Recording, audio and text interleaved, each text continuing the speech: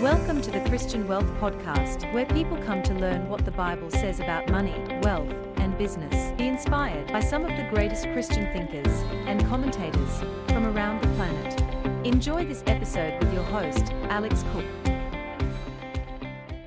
Well, welcome everyone to this episode. I'm very excited to have with me Matt Bird. Matt is all the way from London in the UK.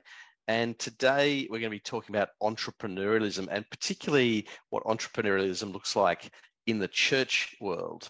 And so just to give a quick background to Matt, Matt is a fascinating guy. He's a business and social entrepreneur, which I personally love as someone who's obsessed with entrepreneurialism myself. He's a global speaker, author, and broadcaster. He's spoken in at least 50 countries to more than 1 million people, and he's authored 17 books. I don't know where he gets the time, but he certainly manages to do it. And he's the founder of a number of organizations, including a ministry. So certainly his main ministry is one called NAYBA, NAYBA, which is a global foundation that helps local churches to love their neighbour and to transform their communities. And so that to me is an amazing ministry. But he's also got some actual businesses, a publishing one that helps people with relationships to help them succeed. And look, he's got his hand in lots of different pies, but it's very exciting to have such an accomplished entrepreneur with us today. So Matt, thanks for being with us today. It's great to have you. Alex, it's really good to be with you. I'd love to meet this guy you've got on your show today. Fantastic. Well, entrepreneurialism. This is something, your track record speaks for itself. You're an entrepreneur at heart. And, we want to talk about what this looks like in the church potentially and why churches should embrace entrepreneurialism. Why do you think churches should get involved? What's so important about it? It's a great question, Alex, because you said entrepreneurialism is in my heart. It's in my heart and your heart because it's in God's heart. Absolutely, that's a great way to think about it. For me, if you define entrepreneurship as taking a risk to create something out of nothing, that's fundamentally what you do. You come up with an idea, think, oh, let's turn this into a little business. And and it's always a bit of a risk doing it because you're kind of putting some money in, some effort in, however it works. So if you define entrepreneurship in that way, as somebody who takes risks to create something out of nothing, that actually makes God the great entrepreneur. Because the Bible teaches us that before anything existed, God was. And God took a risk to create the world and to create us as human beings with a mandate to run the world, to steward it, to care for it. Now, I don't know about you, but I think that's a pretty big risk. Absolutely. And he certainly created something out of nothing. Absolutely. But the other thing I love about what you're saying there, though, and I think this relates to entrepreneur, you're starting something from nothing. You're taking a risk, but you're creating, and it's the same thing with God. God is the creator. So the entrepreneur has this amazing opportunity to use their God-given creativity, and and that varies for all of us. Some of us has different giftings, a music gifting, a business gifting. There's all these different gifts that people have and skills, but this is an opportunity to create in the way that God Himself is the ultimate creator. So it's absolutely. And this is the point, Alex. If God is an entrepreneur and is clearly very creative and innovative entrepreneur, and we are created in His likeness, in His image, the Bible tells us, then that makes all of us entrepreneurial. We all have, I believe, the spirit of enterprise within us. And I don't care if you're a forensic accountant or what you are creative, you are enterprising, you are innovative, because God has imparted His spirit of enterprise in your life. So this is just, so why should churches be interested in this? Because it's basically God's heart. Absolutely. And what a great way to think about it, though, because that would encourage listeners who probably never thought of themselves that way. They never thought of themselves as being able to entrepreneur, but it shows they can create anything, whether it's a ministry, a business. It should actually be almost a spark, I think, for us to get excited about what God can do with this. Yeah, there'll be people listening who have planted a church. You're basically an entrepreneur. Mm. You've seen an opportunity. 100%. You've taken a 100%. Massive risk to build a community of Jesus followers from nothing. You're an entrepreneur. You know, the church is full of entrepreneurs. And I would say that many people are also intrapreneurs. That you don't start something new and take a risk, but you work within an existing organization. And you're an intrapreneur because you bring creativity and innovation within your organization and within your sphere. And this, I believe, is an expression of the spirit of enterprise that God has put in us all. Fantastic. Well, look, it's exciting talking about it. If I'm a church leader and I'm watching this, how do I, and I'm thinking, okay, well, this is interesting. How do I then integrate entrepreneurism into my church? You know, how do I encourage this amongst my, my parishioners? How do I get them thinking about it? What do I need to do? What are the next steps, so to speak? Yeah, well, I think there are lots of things, Alex. One is to start off by recognizing that God is the great entrepreneur and we are made in his likeness, so we are all entrepreneurs. And then realizing that the Bible is also full of entrepreneurs, people who gave up everything to follow God to create a new world. I mean, look at Abraham. He left everything he knew to go off and take a risk to be somewhere that he didn't know quite where it was going to be, but God was going to lead him. Look at Moses. You know, he pursued the land flowing with milk and honey, the promised land. You know, I mean, you go through the whole Bible, and the Bible is full of adventurous entrepreneurial leaders. So I think if you're a pastor listening to this, hey, why not put your entrepreneurial spectacles on and actually look at the Bible through a new lens and see the amazing entrepreneurial leaders and entrepreneurial adventures and endeavors. The Apostle Paul, my goodness, what an incredible entrepreneur. Absolutely. The churches he planted and the people he grew and the communities he grew. It's phenomenal. So that would be my starting point. Recognize God's an entrepreneur, recognize we're all entrepreneurs, and recognize the Bible as actually full of entrepreneurship. That's the first thing. You know what? Just thinking you talk, though, I think, because obviously I'm thinking, business owners within churches and so forth. But I think just if I'm a pastor listening to this, I think it should give a bit of a spark for themselves about what they can do with their own church. And thinking of their church more than just, this is the way we've always done it. But actually, what? God's given me this great ability to create. Why don't we take some risks as a church? And what's the church going to look like going forward as well? Having that entrepreneur, as you say, I love that expression, the entrepreneurial spectacles. I think that's great for church leaders as much as anyone else. Yeah. So, it's fantastic. So you start with God. What's our theology? Let's start with a biblical theology of entrepreneurship. Secondly, our understanding of God impacts what God has called us to do. It impacts our missiology, our mission. Mm.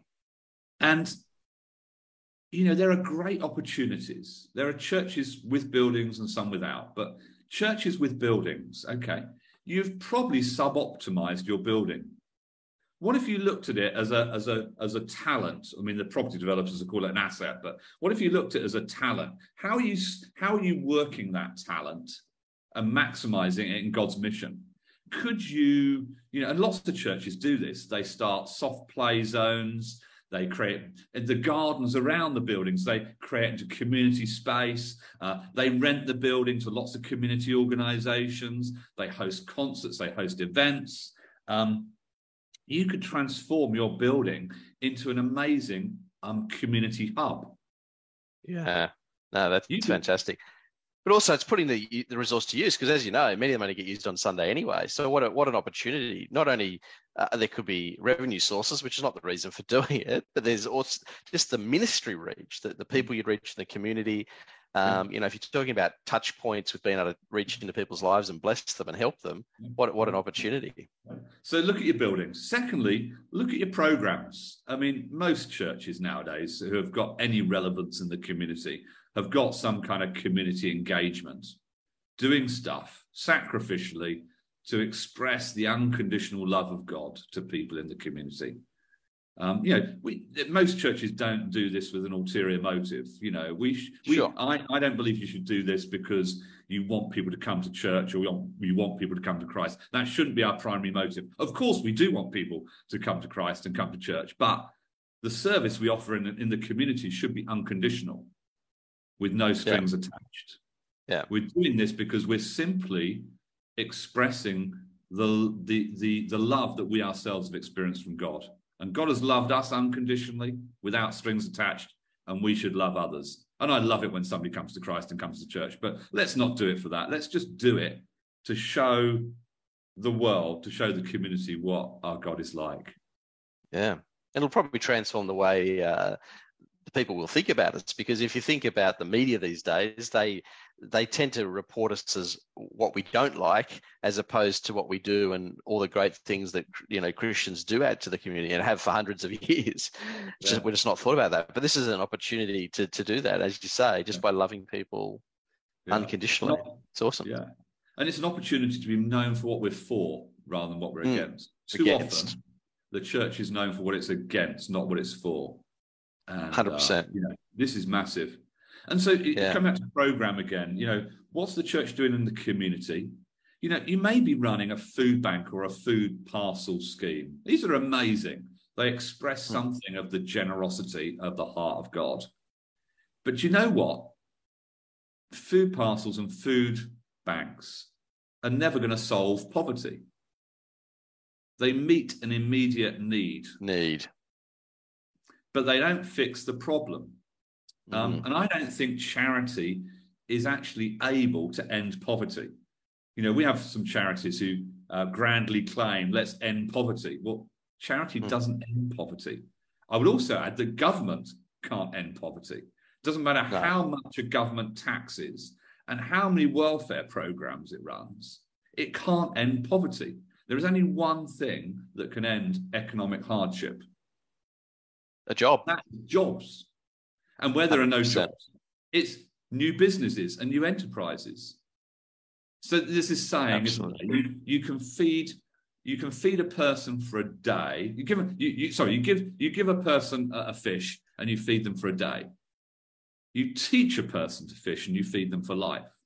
Giving somebody a food parcel is giving people, you know, enough to feed them for a few days. But what if we could help people start a small business?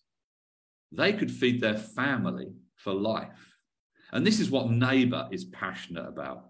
I'm passionate about enabling local churches to help people in their communities start businesses as a lasting solution to poverty.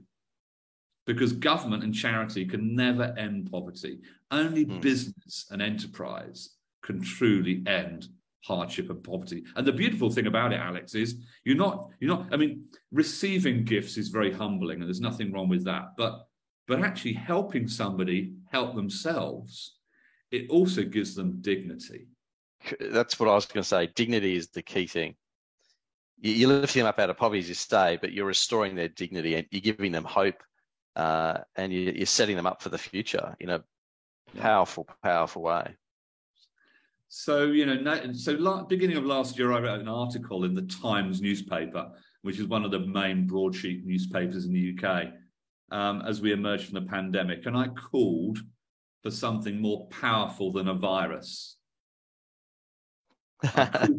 I called for an outbreak of the spirit of enterprise for churches across the UK and across the world to lean in to the heart of God as a great entrepreneur and to create new jobs, to create new businesses, to create new social enterprises that bring lasting relief to economic hardship and to the onslaught we've all faced upon our mental health. Oh, absolutely. It's been massive, hasn't it? Yeah. Huge. And I received a load of, more feedback than I ever have received on an article in the Times before. And the following week, I just felt God gave me a download. I was sat there on my sofa at home. And I thought, what the local church needs is a course that they can run that walks people through starting a business. So I sat there that Sunday morning before church, and I wrote this 7-session course that local churches can run themselves to help people in the community start a business. Fantastic. The following month, we published it as a book. It's now been published in 6 languages. There are churches in 8 nations running the Spirit of Enterprise course. We've just got a major grant to scale up this program to support churches around the world to create lasting solutions to poverty by helping people start businesses. Fantastic.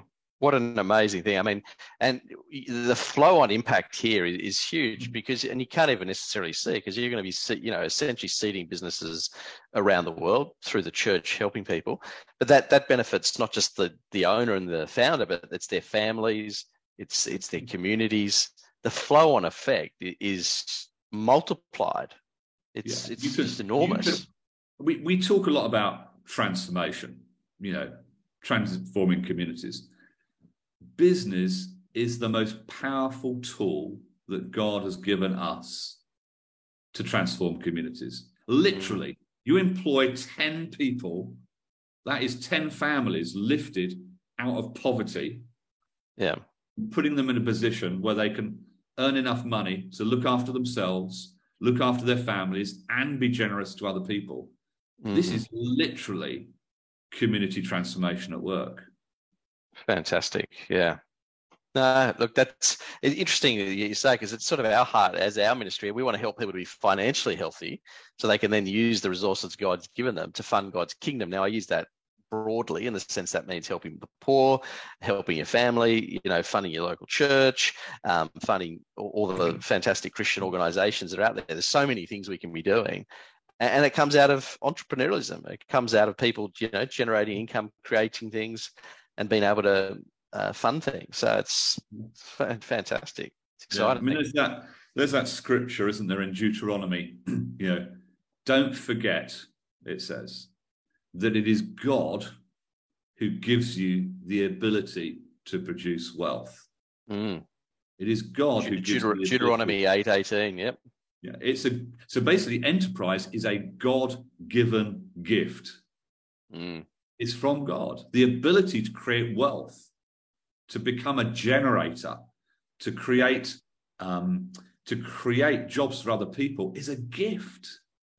And some people have it in huge bucket loads and others just have it a little bit. But like most gifts God gives, but there is a specific calling and gift and grace to create jobs for other people and create wealth. And this was spoken to Israel in a time when everything was going well for them. And you can imagine, they're feeling that things are going well. Aren't we doing well? Everything's going well.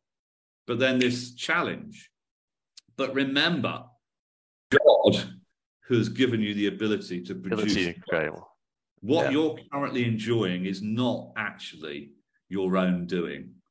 It's actually the gift of God. And that's a challenge for anybody listening today. If you're doing well, remember, you're doing well because it's God's gift to you to give you the ability to produce wealth. And if you're not, if you're struggling and you're listening today, or you're a church leader and you're working with people who are struggling, receive the gift of entrepreneurship and help people start small businesses. In some communities in the UK, the only role models that children have, because often they're in broken families where there's an absent parent, often a father. They haven't got father-like role models. They look into their community. Where's their level of aspiration? Biggest aspiration they see is the drug dealer on the corner who's wearing the bling and driving around in a great car. Wow. Let's give young people something to aspire new. for. Absolutely. let's example and model something to them, that actually the best life is not becoming a drug dealer. The best life is actually living with God and being part of his family. And being part of, and being on an adventure with him. Yeah. Because I think a lot of people, we desire adventure. I think God wires us that way. And entrepreneurialism takes you on that adventure. Yeah. So there's the gospel isn't just a spiritual thing. Yes, we get the forgiveness of sins, but the gospel is also about economic empowerment. Yeah. I mean, you know, the apostles walking in chapter 4 or 5 of Acts, walking to the temple through the gate called Beautiful. There's a beggar there. He sat there every day asking for money. What did they say to him? Oh, sorry, gold and silver we haven't got. What we do have, we give you in Jesus' name, be healed. So they gave the guy something better than a handout. They literally gave him a hand up. He was physically healed, and he jumped around praising God because now he no longer needed to beg for a living. He could go and work for a living. Work. 100%. What about the 10 lepers that Jesus healed? I mean, they were living in a community, scraping for a living. They've been sent to this ghetto by the priests because they had leprosy, and they were just completely impoverished. So Jesus says, go and see the priest. And as they went, they were healed. We all know the story. But then they praised God because they were no longer scrimping and scraping. Now they could go back to the fields and plant and grow and harvest. Now they could go back to the workshop and design and make and sell. Now they could go to market with their produce. So actually the gospel economically empowers people. And this is a forgotten dynamic of the gospel. For me, it's a spiritual dynamic, the forgiveness of sins. It's a social dynamic. It's about social inclusion, taking those that society has left behind and joining them into God's family. Thirdly, it's about economic empowerment, and actually those who have nothing, who cannot earn enough to live, giving them a way to earn enough to live.